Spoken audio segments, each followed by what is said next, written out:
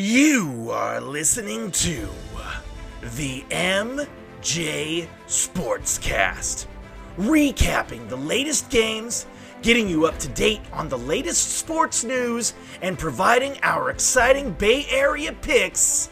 This is the MJ Sportscast with your hosts, Mike Tang and Jerry Yang.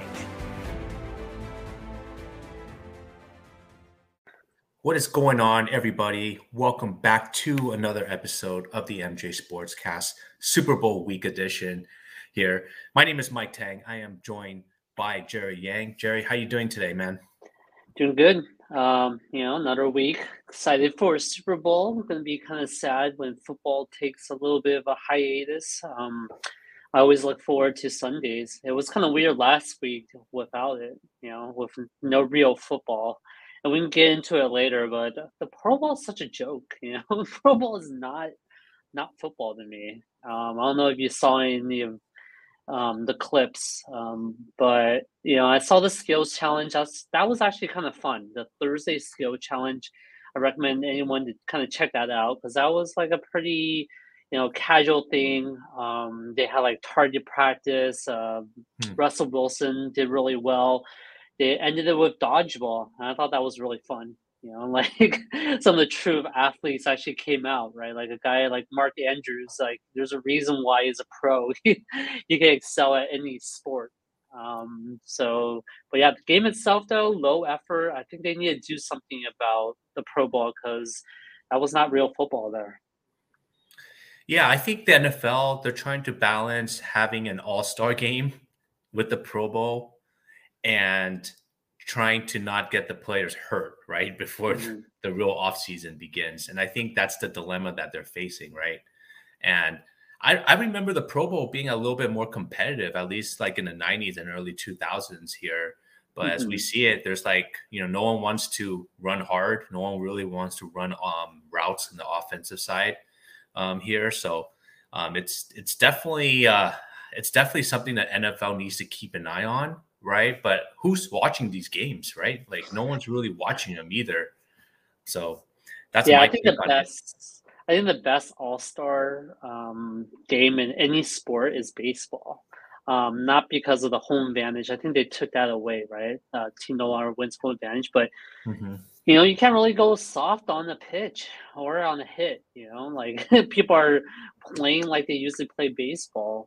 Maybe they're not stealing bases as hard or whatever it is, but I think it's the most enjoyable all-star game to watch out of all the sports. Because even basketball is kind of a all offense, no defense type of game, which is similar to what you said about risk and getting hurt, right? So I'm thinking maybe football should just change it to flag football or something, or some type of, or not even do a game, right? Like maybe think of another creative way of honoring these guys without having a game involved, so.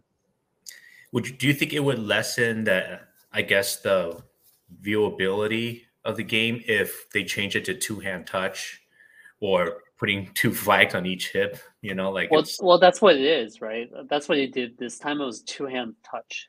So that's why you saw kind of low effort. No one was getting tackled, but I think they should just do the flag thing. At least that changes it a little bit, and O linemen and stuff can still get blocked and all that stuff. But it's basically at this point flag football when you move on to two-hand touch, right? So. Yeah, definitely. So we can touch back on that there, but let's kind of talk about the big news of the week. And that's McDaniels, offensive coordinator, run game coordinator for the Niners, getting the head coaching job for the Miami Dolphins here. Were you surprised that McDaniels actually got this position? Because there were some pretty decent candidates, out there here. So kind of want to get your take on the hire. No, I think I was expecting him to get hired once Anthony Lynn got hired. I felt like the Niners were prepared to do without Mike McDaniels, especially I think it was getting close to him, flying out to Florida for a second interview, and I think the only competition he had was really the Cowboys offensive coordinator, Kellen Moore. Right, I think Kellen Moore was the only guy that was also interviewing for the position. Yeah, I think Mike McDaniel's proved that he can be an offensive coordinator, and he's part of that same coaching tree with McVay and Kyle Shanahan and Matt LaFleur. Right, I think those guys were all in Washington together, and I think McDaniels was the only one that followed Shanahan to the Falcons as well, and has always stuck with Kyle. And I don't blame the guy. I think congratulations to him for getting this position. I think it's always been his dream to lead a head coaching job, and I think it's a pretty good position for the Dolphins, right? To have someone that's more offensive focused and can help Tua develop. So, I think Jalen Waddle could be a guy that can develop into like a Debo type of character, right, or type of receiver. And so I think there was a lot of positives on why they went with Mike McDaniels, and I think it was a good hire by them. Yeah, I'm curious which coaches he will bring with him to the Dolphins staff. Mm-hmm. I think that's the thing that fans should really be concerned about there in the next coming weeks, because we kind of saw Robert Saleh bring a couple guys over here, but it didn't really make that much of an impact, the next season or two. But I'm very curious to see what McDaniels does. Well, what players as well, right? And I think as long as you have Kyle Shanahan, though, I feel like it's kind of the rock, that's going to solidify the offensive end. And they have Marco Ryan, who was committed to staying with the Niners. So I think he's going to hold down the defensive side of things. And one of the things I was actually surprised by was that our special team coach, Tim Hightower, got picked up by the Bears. Right, and I think that was a huge hire, but for the positive, I think for the Niners, because the special teams was the weakness, I thought, especially from a coaching perspective. And I think the Bears maybe just saw the playoffs and near the end of the season where, we did really well with the Packers and the rest of the playoffs. Maybe based off of that, it was enough for them to hire him. But I was a little bit surprised by that. I mean, what do you think about that hire? It's kind of weird to see coaches move to another team as a lateral move, right? Yeah. Usually they're not allowed to go to another team unless it's a promotion. So it kind of goes to show what the Niners really think of Hightower, to be honest with you, here. And it could have been for other reasons too. Maybe he wanted to be in the other side of the country, in Chicago too. But we don't really know, right? Because it's not a really high-touted position, right? Being a special teams guy. So good for him, because it would have been a more difficult conversation if Hightower was fired, and then Shanahan would have to kind of explain that. So I'm kind of glad that Hightower got to leave on his own terms and go to the Bears, and we can kind of start fresh with another new coach in that area. Yeah, and one of the guys I wanted to replace him was actually Rich Bisaccia. He was the interim coach for the Raiders, right? And I think he got the Raiders special team to become I think the 7th overall ranked special teams coach. So for him, I think he would have been a good addition with us, but the Packers ended up hiring him, right? And the Packers have worse special teams than us. I think they were last in the league to end the season, while the Niners are the 27th, which is not great either. So I think Rich would have been a big upgrade, but I guess for now, we'll see who steps in that position, and whoever it is, I hope they'll do better than Hightower. So. Yeah, kind of going back to the McDaniels signing with the Dolphins, what's great about it was that it gives the Niners 2 third-round draft selections, right, for compensation under the Rooney rule. So that's pretty cool. I didn't even really know that McDaniels was I didn't even know he was really a minority, but that's... I think most people weren't, right? I think that was a kind of a controversial point, because I saw a lot of people floating around on Twitter saying, is he really a biracial minority? I think it came from his dad's side, I think, but It wasn't completely clear, but I think that was actually a controversial point online, at least. A lot of people weren't convinced that he was a true biracial hire, So, but it's he says he is. I don't think there's any reason to believe that it isn't. But it was just an interesting point, right? And yeah, I think it was good that we get 2 third-round picks. We got it for Robert Saleh as well as I think the GM, one of the coaching staffs became a GM for another team, so we got a compensatory pick there. I think we traded one of those picks to get Trey Lance, right? I think that was part of the package. It was one of the third-round picks. So, yeah, Niners are looking good overall this season in terms of drafting, actually. We have 9 picks in the draft. That was a lot more than, I think we anticipated going into the season. And we never really do well top of the draft anyways, so I think this getting late round picks was actually pretty beneficial Yeah. overall. Yeah. And So another thing to keep in mind, the Niners could also package a pick or two and move up in the draft too if they really like a player. yeah, Although with their history, I'm not sure if I want them drafting in the first 2 rounds, right? So and I think we might get more picks because of Jimmy G as well, right? So I think that's also an X factor. And a lot of talks are saying that it could be a second round pick, mainly because the Senior Bowl happened and none of the quarterbacks were impressive. None of them really stood out. And so I think that increases his value in terms of people wanting to trade for a quarterback rather than actually drafting one. I think behind Russell Wilson, potentially Aaron Rodgers being traded, I think Jimmy G is the third guy, on top of that QB ranking that are up for trades. yeah, do you think if Trey Lance stayed another year and he was entering the draft this year, do you think he'll be the number 1 ranked quarterback? Easily. I think easily. Even Mac Jones, who was drafted pretty late, I think he would have been easily, like the first overall pick. So it's yeah. So I think the Niners did well by trading up. Actually, now that you think about it from that perspective, and I think next year as well there isn't a clear cut number 1 quarterback as well. So mortgaging, I guess, these 2 first round picks for this year and next year, as well as that third round pick. I think we did pretty well in getting a quarterback that in a quarterback hot year, right? So Yeah, can you imagine if we didn't draft the quarterback last year as good, as solid as Trey Lance is or what his potential may be, and we have Jimmy Garoppolo in this situation, right? I don't know if 49er fans want to keep Garoppolo for another season and have whoever backups we have right now and try to sign someone in the offseason. So I think we're in a much better position drafting Lance and giving up those draft picks as opposed to keeping them.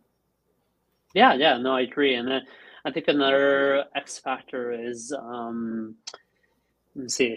Sorry, I lost my train of thought there, but I think another X factor is also, looking at the other quarterbacks that year.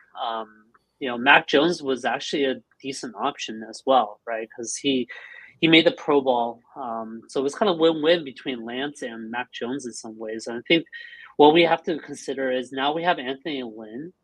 A lot of rumors are coming up that maybe Tyrod Taylor becomes the backup for the Niners, right? And I think he might be a really good veteran backup, right? That if we need to plug in for 1 or 2 games, he should be okay.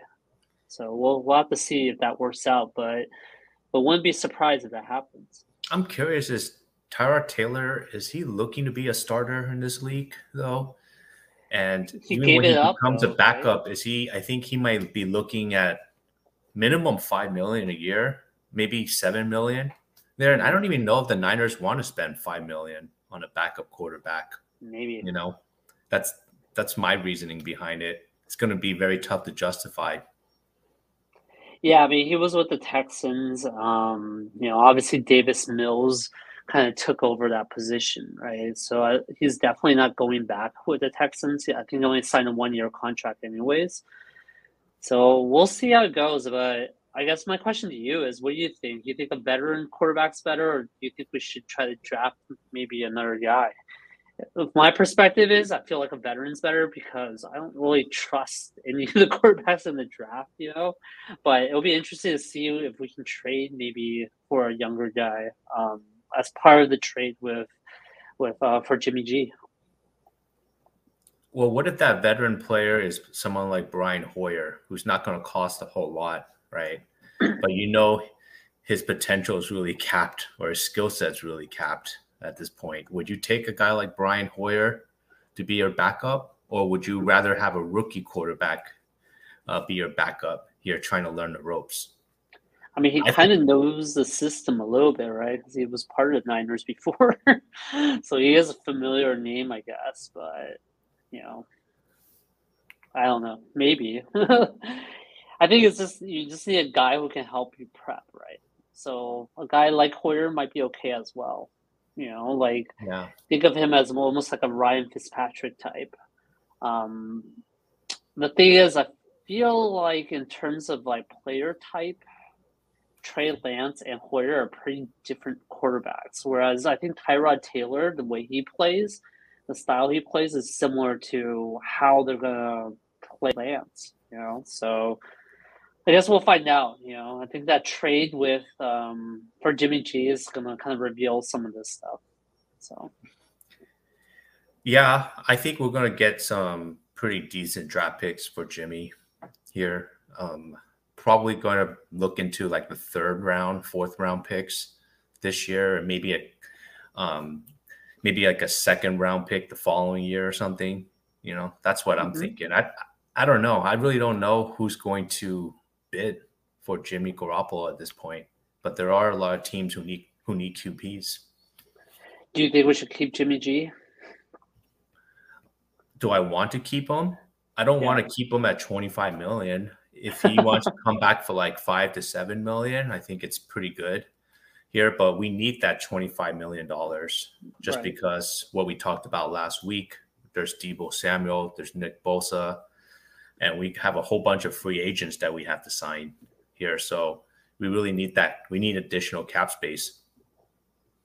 Would you think if he restructures his contract, though, is that someone you will want to keep, or you think that bridge has sailed at this point? I'm leaning towards the latter, but I think these are some questions that are being asked on social media, right? And on sports radio, a lot of people are talking about keeping him. But I think that bridge has definitely passed. Yeah. I think the writing has been on the wall for the whole season already. And Jimmy wants to get paid. He wants to get paid a long-term contract. He wants to get paid at least the amount that he's being paid now at $25 million a year. And he wants to be the number one guy. And there are just too many teams out there that need a guy like Jimmy Garoppolo. So I think he's going to go to another team. He's going to be a QB1 somewhere. And, good luck to him. Yeah, definitely. And yeah, I think the press conference that he gave at the end of the season was kind of a farewell or goodbye already, right? So I think he's mentally prepared. I think the team was mentally prepared as well. So I think keeping him would almost overstay his welcome a little bit, So I think at this point, it's probably better to move on. Yeah. Let's kind of talk about some other news in the NFL here. Some unfortunate stuff, actually, during the Pro Bowl weekend. Alvin Kamara, star running back, allegedly assaulted a man in a nightclub in Vegas, right? Supposedly breaking this guy's orbital socket. And something like this, you're facing multiple years, jail time here. Does this situation just remind you kind of like the Ray Rice situation several years ago, where this stuff happened to Ray Rice? His career was just never the same after that here. And when it happened, I didn't even know the details, of the assault. But when it happened, my first instinct is this guy's career is over just because of what history has presented itself. But do you think it's over? Or do you think he'll be back in the league playing again next season? kind of hard to say because I think one of the things that was damning for Ray Rice is that there was a video that came out of the assault, and I think there's videos that came out for Alvin Kamara as well. Yeah. Basically, I think what I read is the guy called one of his entourage or friend or whatever in his crew, called him ugly, right? And then I guess there was a shoving match, and then a bunch of people jumped up basically at a club at 5:50 p.m. You know, it was like during like almost a daytime there. So this wasn't even like a late night bender, you know, and this was like the night before the actual Pro Bowl, which is wild because he actually played in that Pro Bowl and they arrested him right after the game. So that's not a great look, right? So I think it really depends on what they do here. Mainly because I think the difference, I think, with the Ray Rice situation was that was more of like a domestic dispute. So there was a lot more emotions and a lot more complexity. Whereas this is like kind of a stranger, right, out in the wild everywhere. So in my opinion, what would happen is they'll probably settle out of court. The league would probably suspend him a few games or maybe the whole season, depending on how this legal stuff pans out. But I think he'll be back. You know, that's why I think. I don't think it's gonna. I think it's gonna make it go away basically by settling. So Yeah, just when I think of like star players who have taken a year off due to various reasons, holding out because of a contract or because of legal stuff like this, I think of guys like Le'Veon Bell. I think of guys like Antonio Brown here, Ray Rice. These guys, sat down for at least a year or a year and a half. They come back, they're just not the same player anymore. I don't know why that is. I don't know if it's because they lost their skills or what, but they're just not the same. And that's why I think it's going to happen to Kamara when it does happen. Yeah, I mean, it has to do with age as well, but I guess Kamara is going to be 27, right? Which is kind of near like the end of your peak of your career at this point. And I think maybe stuff like this is why, Sean Payton decided to take a year off. It's kind of stressful dealing with player personnel issues. And like I just don't know why people get in this situation. That's the part that's always mind-boggling to me. But it is what it is. I guess it's unfortunately, part of the league. So yeah, we didn't hear about this stuff happening in Hawaii when the Pro Bowl was over there. It kind of questions the fact that, okay, if you're going to put players in Vegas, for that team, how much are they at risk for screwing up their careers and also destroying other people as well? So yeah, I guess a counter argument to that is if they had the game in Florida or New Orleans, stuff like this could still happen, right? Because there's like nightclubs there as well. Maybe Hawaii, there's less nightclubs, but who knows? It could. I think it could. I think it's not really the location that's the issue. I think it's more of the player and the educating the player of preventing things like this from happening. I think that's the bigger concern, in my opinion. So, yeah, but I also think the environment plays a big factor. You can't control a player 24/7 here, and there's just so much temptation. And Vegas, there's just so much going on every day. It's not like you have party on a Friday, Saturday, and then it's over, right? It's time to get back to work. There's stuff going on Sunday, Monday, Tuesday night and that's what happened to Henry Ruggs too. I think that incident happened on the weekday, early in the week, right? On a Monday or Tuesday afternoon. So it's just a lot of things the NFL has to consider. And I'm sure they have considered it, but it's definitely haven't started off on the right foot having games in Vegas so far. Yeah, definitely. And I think it makes me wonder if that's a consideration for some of the agents on letting players be signed with Vegas, right? If there's any restrictions even during the regular season, given the temptation that you talked about and how the clubs and casinos and stuff don't close there. I think that's the biggest difference of other locations is there's no curfew there, really. So we talked about how this past weekend we didn't have any football or anything like that.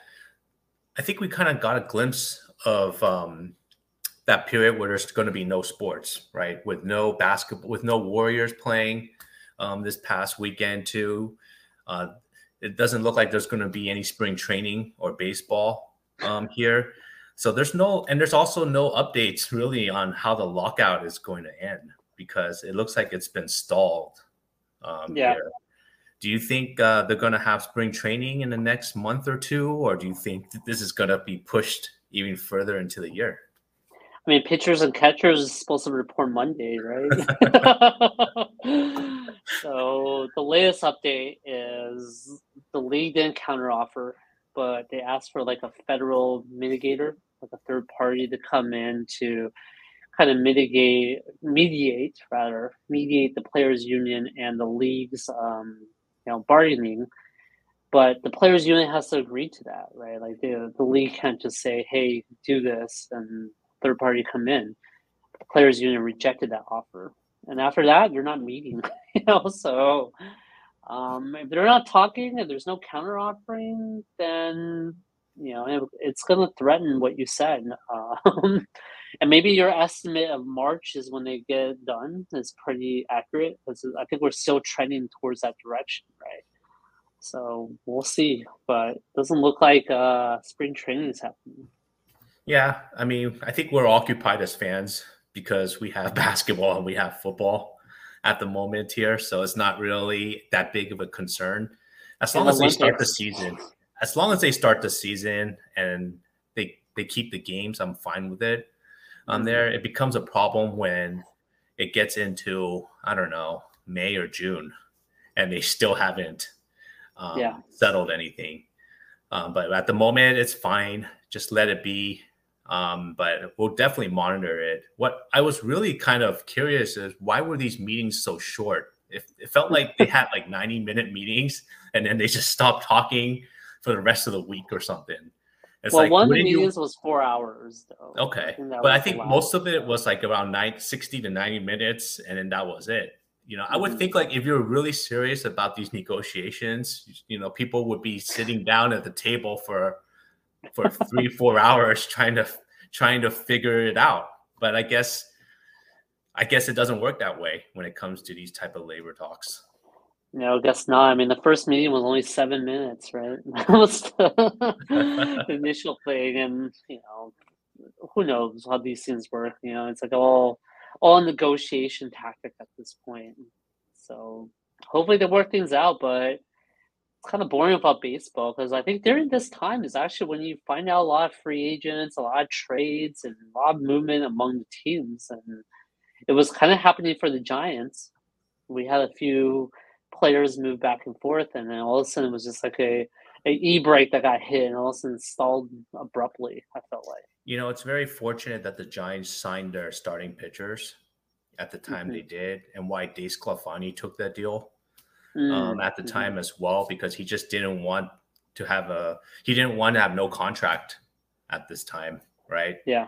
He could have got more, I think, but he just decided to settle with the Giants offer. I think it was a pretty fair offer that he got there, but there's a lot of players just dangling on the sidelines right now, wondering, what's going to happen.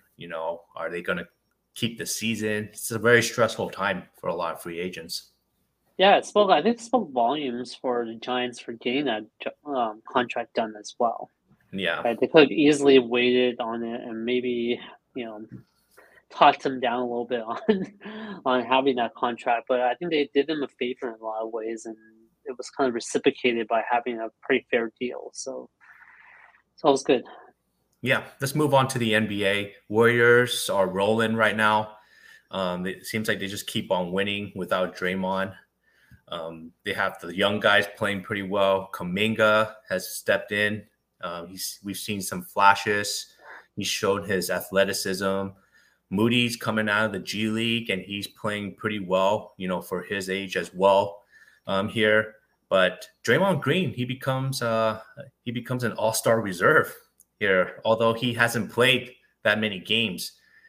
Do you think Draymond Green can become Defensive Player of the Year this year. What? Is there actually talks about that? I mean, he's Yeah, missed so much time. there are It's talks about it because crazy. Draymond is looking forward to coming back this season, playing maybe 50 games total and winning Defensive Player of the Year award. Could happen. I mean, if he can come back and the Warriors stay on top of the division, right, the conference, I guess, in the West. Yeah. And yeah, I can see it happening, but I think the key is him coming back, right?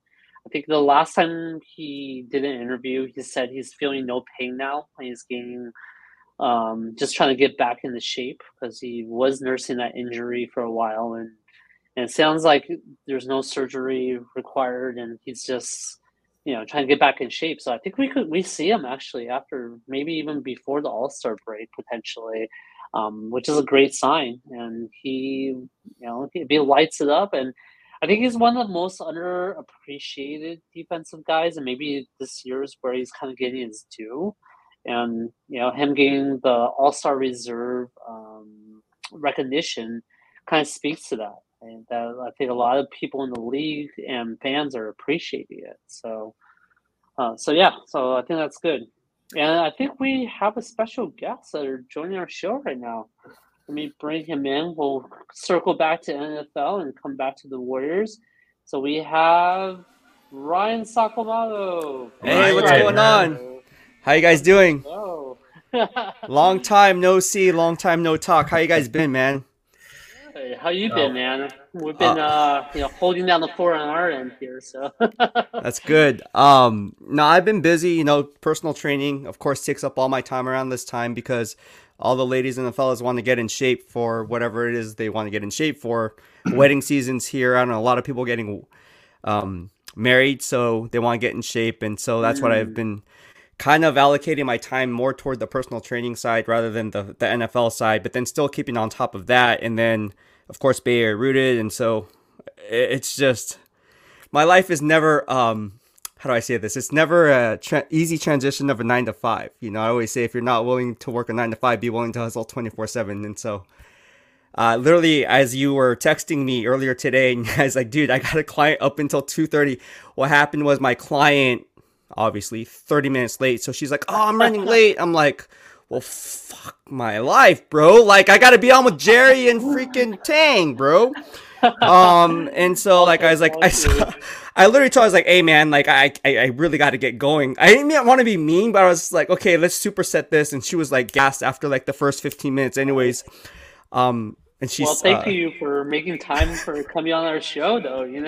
Rushed home, had to get my oatmeal in and my meals in, because obviously I'm prepping for a show as well. So, yeah, I look like crap. So I apologize for no worries. For looking so dead. No worries. Well, thank you for making time for coming on our show. Just want to get your thoughts on, mainly not Niner-related stuff, but we can also talk Super Bowl. I think the main topic for everyone's mind right now is your thoughts on McDaniels leaving and Anthony Lynn coming in.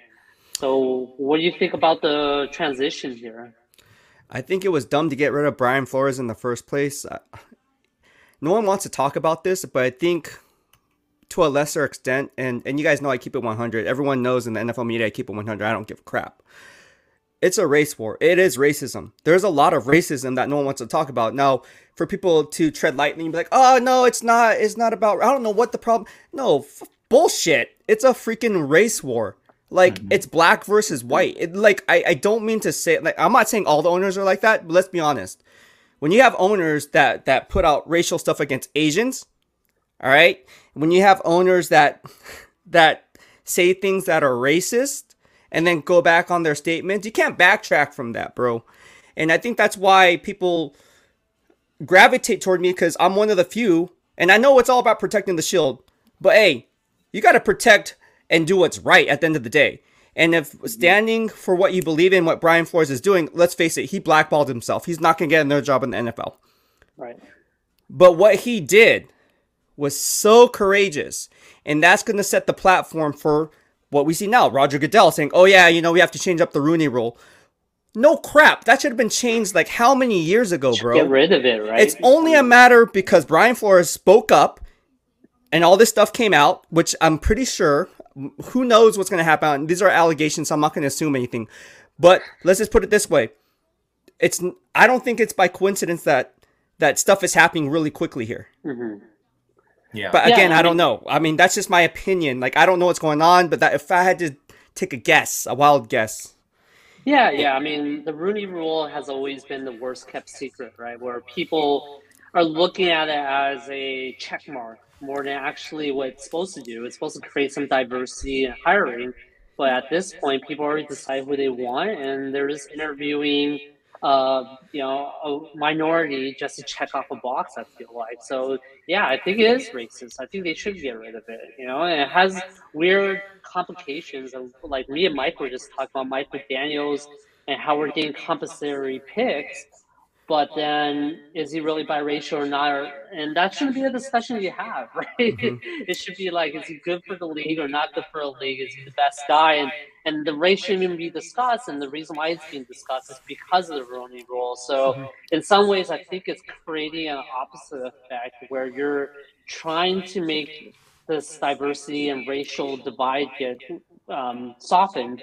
Instead, I think you're actually solidifying it a little bit more by having a rule like this. And I think that's why a lot of affirmative action laws don't work out, right? It's because of stuff like this. And that's why they got rid of it in college and they got rid of it in other aspects. And I think the league is just late to the game on this one. Either they're late to the game or they're protecting the owners, because let's face it, Roger Goodell works for the owners. Let's not get it twisted. And so it's the owner's responsibility, because we can't choose. Like, I Bay rooted, right? You can't tell me who to hire. I can hire who the hell I want to hire. Mm-hmm. You can be an alien for all I care. I can hire who the hell I want. How are you going to tell an owner who they can and can't hire? And then how can you say, well, it's because he's black or because he's white that you hire that candidate? You can't say that, because that would be assuming things. And then when you assume, you make an ass out of you and me. But putting it in perspective, 70% of the NFL is black, is African American. Mm-hmm. How many minority owners are there that are black in the NFL? None. All right. Mm-hmm. And so when you take that a step further, and I always talk about peeling back layers of the onion to get to the core, let's go ahead and talk about the root of the problem. It's the owner. It's an owner problem. It's not an NFL problem. It's an owner problem. And how can we, I think we're asking, what's going on, but I think we need to ask why. Like, how can we make this better, right? Like, how can we improve on our past behavior to form a better tomorrow? How do we do that? And I think that's kind of like, okay, well, you have to sit down at the table, but at the end of the day, it's still going to be your opinion against mine. Yeah. I mean, how can you police something like that? Like, if someone's Asian, right? And we're all Asian here. And let's say hypothetically you wanted to own a new NFL franchise. Would you get it or would you have a higher chances of getting it because you're a minority now?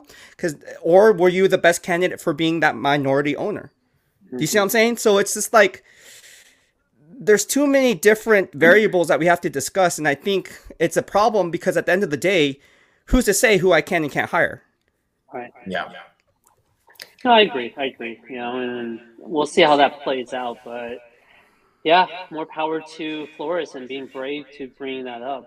So I think that was a good thing that he did for the league and kind of the self-sacrifice. So I guess shifting gears now, I'm talking about Jimmy G and him.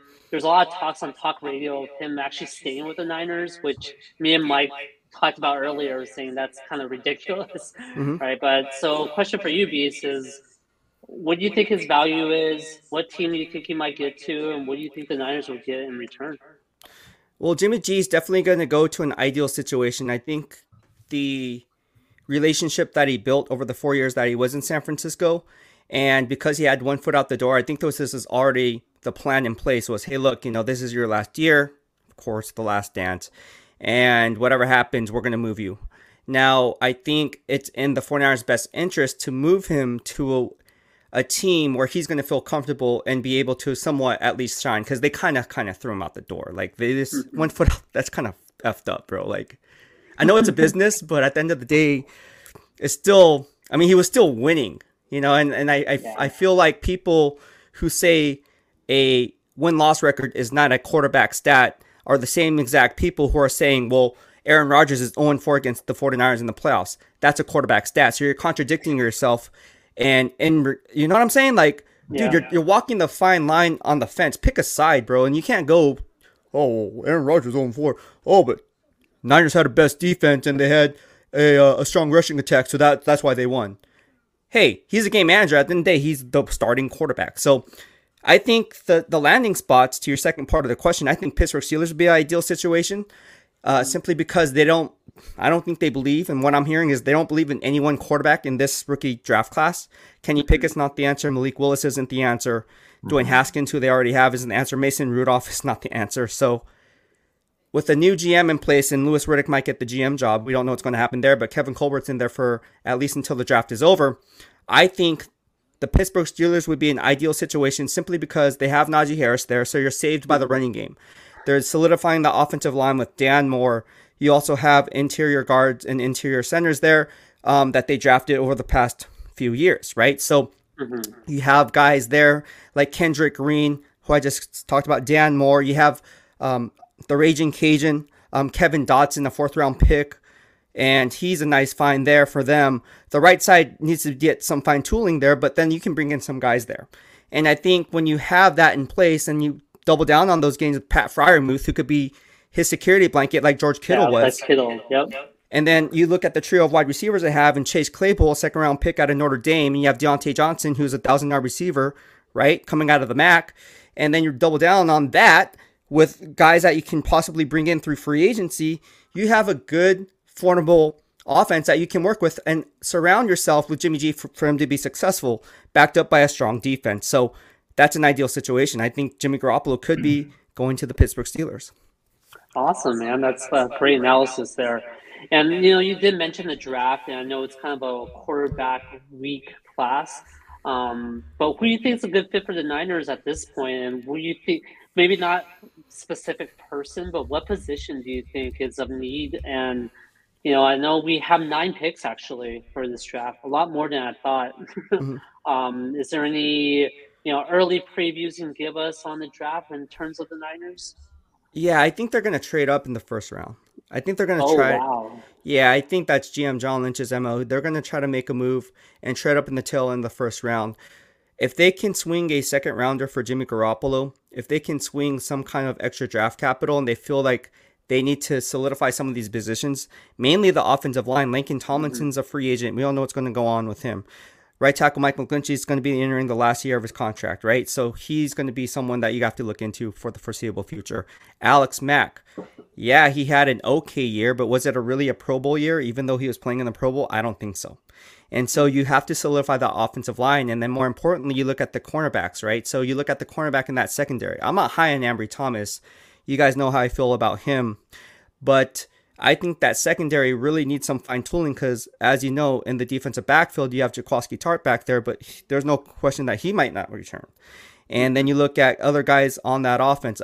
For me, I always was a firm believer in taking the best player available because when you reach for need, it diminishes the value of the pick, right? So we talked about this, right? It's like it's quality over quantity, right? I rather have quality football players who fit my cultural identity and personnel rather than reaching for a player and hoping that we can gel him into someone that we think he might be based on his ceiling. And so you look at this draft, the cornerback draft class is not the strongest. It's very top heavy.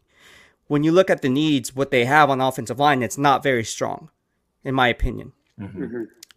And so if you're John Lynch, you're going to have a guy with a gold helmet on your draft board. You're going to want to do whatever you can to get that guy because there's a lot of heat from him starting Trey Lance. And you don't think that Kyle Shanahan's going to be like, okay, we know what we have with Trey Lance, but let's get this guy more help. And it all starts with the offensive line because we have Juszczyk, we have Kittle. So we're going to use a lot of 21 personnel anyways.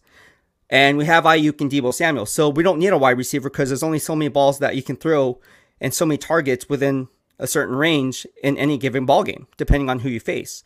And so it all starts with the offensive line. I think that's the first and foremost thing that they need to address. And I think they will find that guy maybe in the tail end of the first round or if they stay pat in the second. But that's where I see them going. I agree with you because I think, you speak about the cornerbacks, but they drafted 2 last year. And if he drafts more this year. He's almost admitting that he made a mistake in those positions, and I don't see him doing that, right? Yeah. So I do agree with you there, and I do agree with you on the drafting for don't draft for need and draft that's available. I felt like the Bengals did that with Jamar Chase, and look at them now, right? They're in the Super Bowl. So, I guess speaking of the Super Bowl, do you have any predictions for the Super Bowl? Who do you like? And give us the pros and cons. I guess Yeah, I got to. we all know.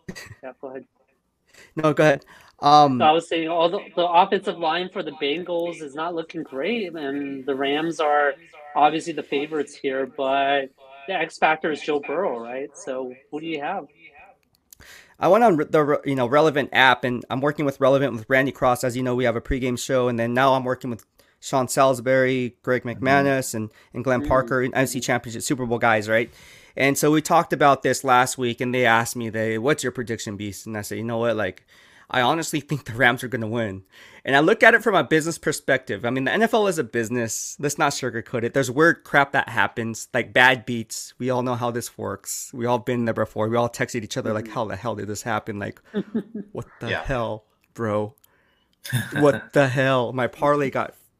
But let's face it. The Rams are a team in dire need of morale, hope. And what I mean by that is they don't have a freaking fan base. How embarrassing is it to go to an NFC Championship game, to hit up Ticketmaster, who, by the way, the founder is a Phi-Psi, Jerry Nelson, who I met and became good friends with. But how funny is it that they tried to block ticket sales because they were afraid that the red and gold would shine through.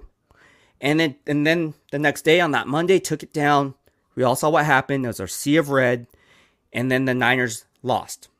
How embarrassing would it be to do it all over again, this time the Super Bowl, and still not have home field advantage in the city that you're playing for? Isn't that a bad look for the NFL to know that you're hosting the Super Bowl and you're still the visiting team? That's embarrassing. That is a slap in everyone's face. And let's face it, LA is a big market, but they don't have a big market in terms of loyalty when it comes to the NFL fans. It's all about the San Francisco 49ers, and it's still all about the Raiders because they were there for many years. Yeah. There is no Chargers fans. There is no Rams fans. Truth be told, they were looking for beat writers. The Rams were, because who wanted to cover the Rams? I'm not throwing shade. I'm just keeping it 100. And how do I know about that? Well, because I know. Did they hit you up for that? Did they hit you up, man? Or but you want to move down to LA, or what's going on, man? Well, I'm still here, right? No. But you guys know what I'm talking about, right? Like, let's staying on topic here. They don't have a fan base, and it's very sad. So with that being said, I think the Rams are going to win. Like I said, it's a business at the end of the day. I think they want to see the Rams win. I think the NFL wants the Rams. No, that's kind of being, what you call it? What do you call it? It's not a theory, but it's kind of... Or hypothesis? Conspiracy theory. The conspiracy theory is, BEASTwriter saying that the Rams... But look, I think the Rams are going to win just because of the better team, though. Right? When you look at it across the board, they have Odell Beckham Jr., they have Cooper Kupp on the outside. No one can stop them. Yeah. And it all starts with their passing attack to open up the running game, not the other way around. And they're just built to rush the passer, what the Bengals like to do. They like to throw the football around. The only chance the Bengals have a chance, and I think it's going to be a close game. I think it's going to be a 27-24 ball game. I think it's going to come to a last-second field goal as we sit here and talk today. I think the Bengals will cover the spread at 4.5. I do think the Rams are going to win, though. And I say that because this provides a bad matchup for the Cincinnati Bengals, simply because I don't care how many offensive weapons you have. You can have Jalen Ramsey, mirror Jamar Chase, and that's going to be one matchup to watch all game long, all day strong. But then you take that, again, peeling back layers of the onion to get to the core. Who's going to stop Aaron Donald? I mean, the offensive line that you touched on for the Bengals is horrible. They're horrible. It's not very good. And then you have Leonard Floyd and you have Von Miller. These guys can rush the passer. You have a lot of speed with Ashawn Robinson coming into his own, having 16 tackles in the postseason play. Gaines is now getting his as a nose tackle. I mean, you just run a bare front. You can stop Joe Mixon and make the team one-dimensional. But at the end of the day, I see it's a game of checkers here, right? I think, or a game of chess, I should say. I think what you're going to see is you're going to see the Bengals be one-dimensional and still move the ball down the field because of the offensive threats. And that's why I think it's going to be a close ball game at the end. 27-24 though, the Rams. Who do you guys got? Nice. Well, we're gonna save our picks till the end of. Oh, so you have me say it. we like your picks, so But yeah, thank you very much, Beast, for calling in and giving your time for us. So, anything else, Mike? You want to ask Beast before we do farewell for him? No, I mean, besides the Pittsburgh Steelers, where else do you think Jimmy Garoppolo would want to go to here? I think with the Niners standpoint, they would want to ship him to the AFC, right? So I've heard like rumors that maybe they want to ship him to the NFC in Washington, for example. Or Houston, right? Or Houston. But I don't think any of those teams are as talented as the Steelers. But is there another dark horse team? Is there another dark horse team that you think the Niners will ship him to? This is not one that people talk about, but it's one that I'm kind of starting to hear. Yeah. And I had to do the due diligence to kind of pop up the question to my sources here. I think the Indianapolis Colts are an example. And I say that because DeForest Buckner has ties to Jimmy Garoppolo. Mm-hmm. And Quentin Nelson has ties to right tackle Mike McGlinchey. And Mike McGlinchey has ties to Jimmy Garoppolo. So if you're connecting the dots, and I had to do the research on it and talk to people, I wouldn't be surprised if GM Chris Ballard pulled the trigger on Jimmy Garoppolo. Because let's face it, Carson Wentz, is he the answer? I don't know. But Jimmy Garoppolo, you know what you're getting with Jimmy Garoppolo. You're getting a game manager. But at the end of the day, he's not going to throw 17, 18 interceptions in a season either. So when you have a Jonathan Taylor rushing the ball for 2,000 yards, I mean, that's 75% of your offense right there. So Jimmy Garoppolo doesn't have to do anything. We could play quarterback for the Indianapolis Colts and do okay. Yeah, they have one of the best offensive lines, and I think Jim Irsay never committed to Carson Wentz at that season-end press conference he gave out too. So that you might be onto something. I like that. That's a good dark horse. Hopefully, I'm onto something. All right. Well, thank you very much, Beast, for joining the show, and everyone should check out his YouTube channel, the BEASTwriter, and follow him on Twitter down there. So thanks a lot, Beast. Thank you for having me on, guys. You guys have a good one, all right? Thanks, Ryan. Too. All right, take it easy. All right, that was the BEASTwriter. Surprise visit there. I think a lot of his analysis was spot on. I think that Colts, pick was actually quite interesting. I never really thought about it, but it makes sense if he has all the connections there. Yeah, it does there, but I think the one barrier is Carson Wentz and how they would have to move his contract, right? So they first have to give up draft picks to get Jimmy Garoppolo, and then they have to find a suitor for Carson Wentz at the same time.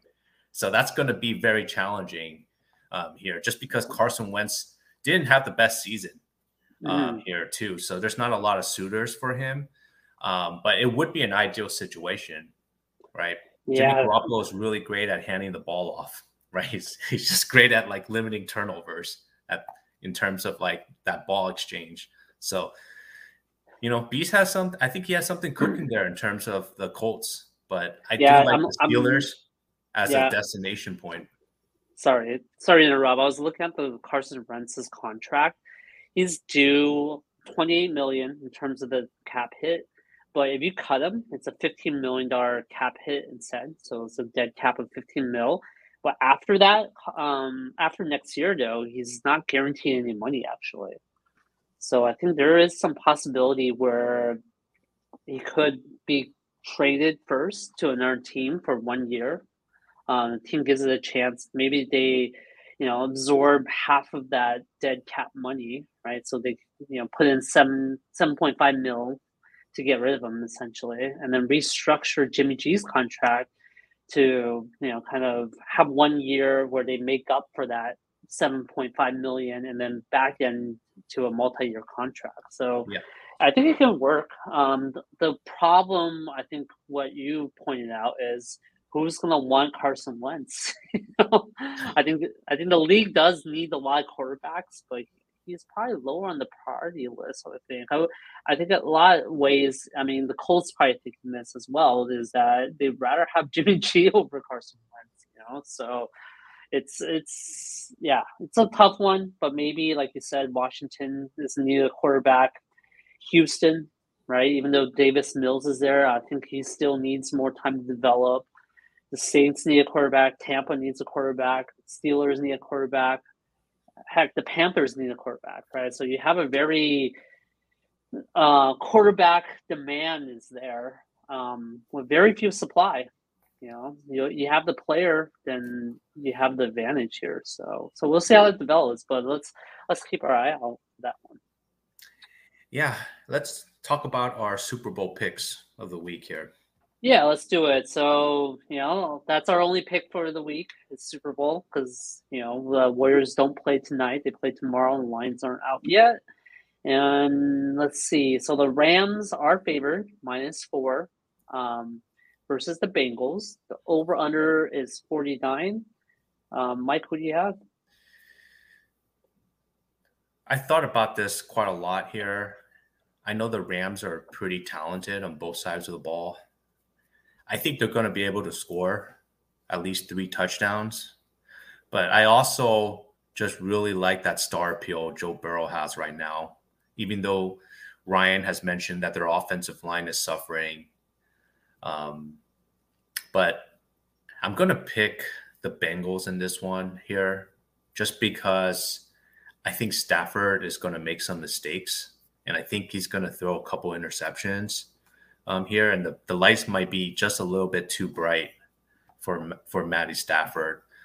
And I just think I just think the Bengals will be able to go up and down the field and score here. So I'm going to pick 30-27 Bengals. I think it's going to be a field goal here, and Matt Stafford is going to throw an interception in the last few possessions to secure the victory for the Bengals here. What do you think? Yeah, I mean, it was a pretty emotional win in some ways for the Rams to beat the Niners. And in some ways, that was their Super Bowl, right? Because it was a team that they could never get past. And yeah, I think I'm going to go with the Bengals too. I think Bengals are underestimated. I think the obvious pick is the Rams here. And Vegas don't set those lines for the obvious, right? So a lot of times they're gonna adjust the line or move the line a lot, but I'm not seeing that much line movement. It's moving between -3.5, -4.5, and 4. So that's why I picked 4 for our picks. But if there's so much, picks or so much money that's on the Rams, you would think it would move the line at least 1.5 points, and it didn't, which tells me that Bengals have a better shot than most people are giving them credit for. So I think the safe pick here really actually is Bengals +4, right? So I'll go with Bengals +4. And the over-under, I agree with you, is probably going to be a high-scoring game. Though I wouldn't be surprised as low-scoring. Super Bowl tends to be low-scoring because both teams are, the bright lights, like you said, and the nerves comes out, and it favors the defense a little bit more. And I think both teams have a pretty strong defense. I think that's one thing I underestimate. A lot of people talk about the Bengals' strong offense and their, weapons on offense. They actually have a really strong defense as well, like one of the top defenses in the league. I think that's gonna really keep them in this game. So it's but yeah, I'll still go with the over, mainly because of those offensive weapons on both sides. And I look forward to this game. I think it's going to be similar almost to the Niners game in a lot of ways, where it's going to be really tight, and the team with the last possession is probably going to win the game. So do you pick what's your final score? What do you think the final score will be? Yeah, this one's tough, right? Well, probably like 27-3-ish. So yeah, around there. So 30-27, right? Similar to what I predicted. Similar to maybe exactly what you predicted. But yeah, 27-30 is what I'm thinking. Okay. Yeah. Bengals take All right. Well, that concludes this week's episode here. Thank you, everyone, for listening. Thank you for Ryan Sakamoto for coming on to our show and talking about some of the football topics here. Anything else you wanted to add to conclude? Yeah, make sure everyone subscribes to us on Spotify, Google Podcasts, Apple Podcasts, and we're on Twitch as well. And make sure you sign up for BEASTwriter on YouTube. The guy has a lot of analysis. I call into that show from time to time as well. So you can kind of hear from me whenever I do call in to that show too. So, but yeah, All right. Have fun in the Super Bowl. All right, guys. See you next week. Take care. Thank you for listening to the MJ Sportscast. Be sure to follow us on Twitter at the MJ Sportscast, at Mike408, at MindofJerry11. Tune in next week for another exciting episode.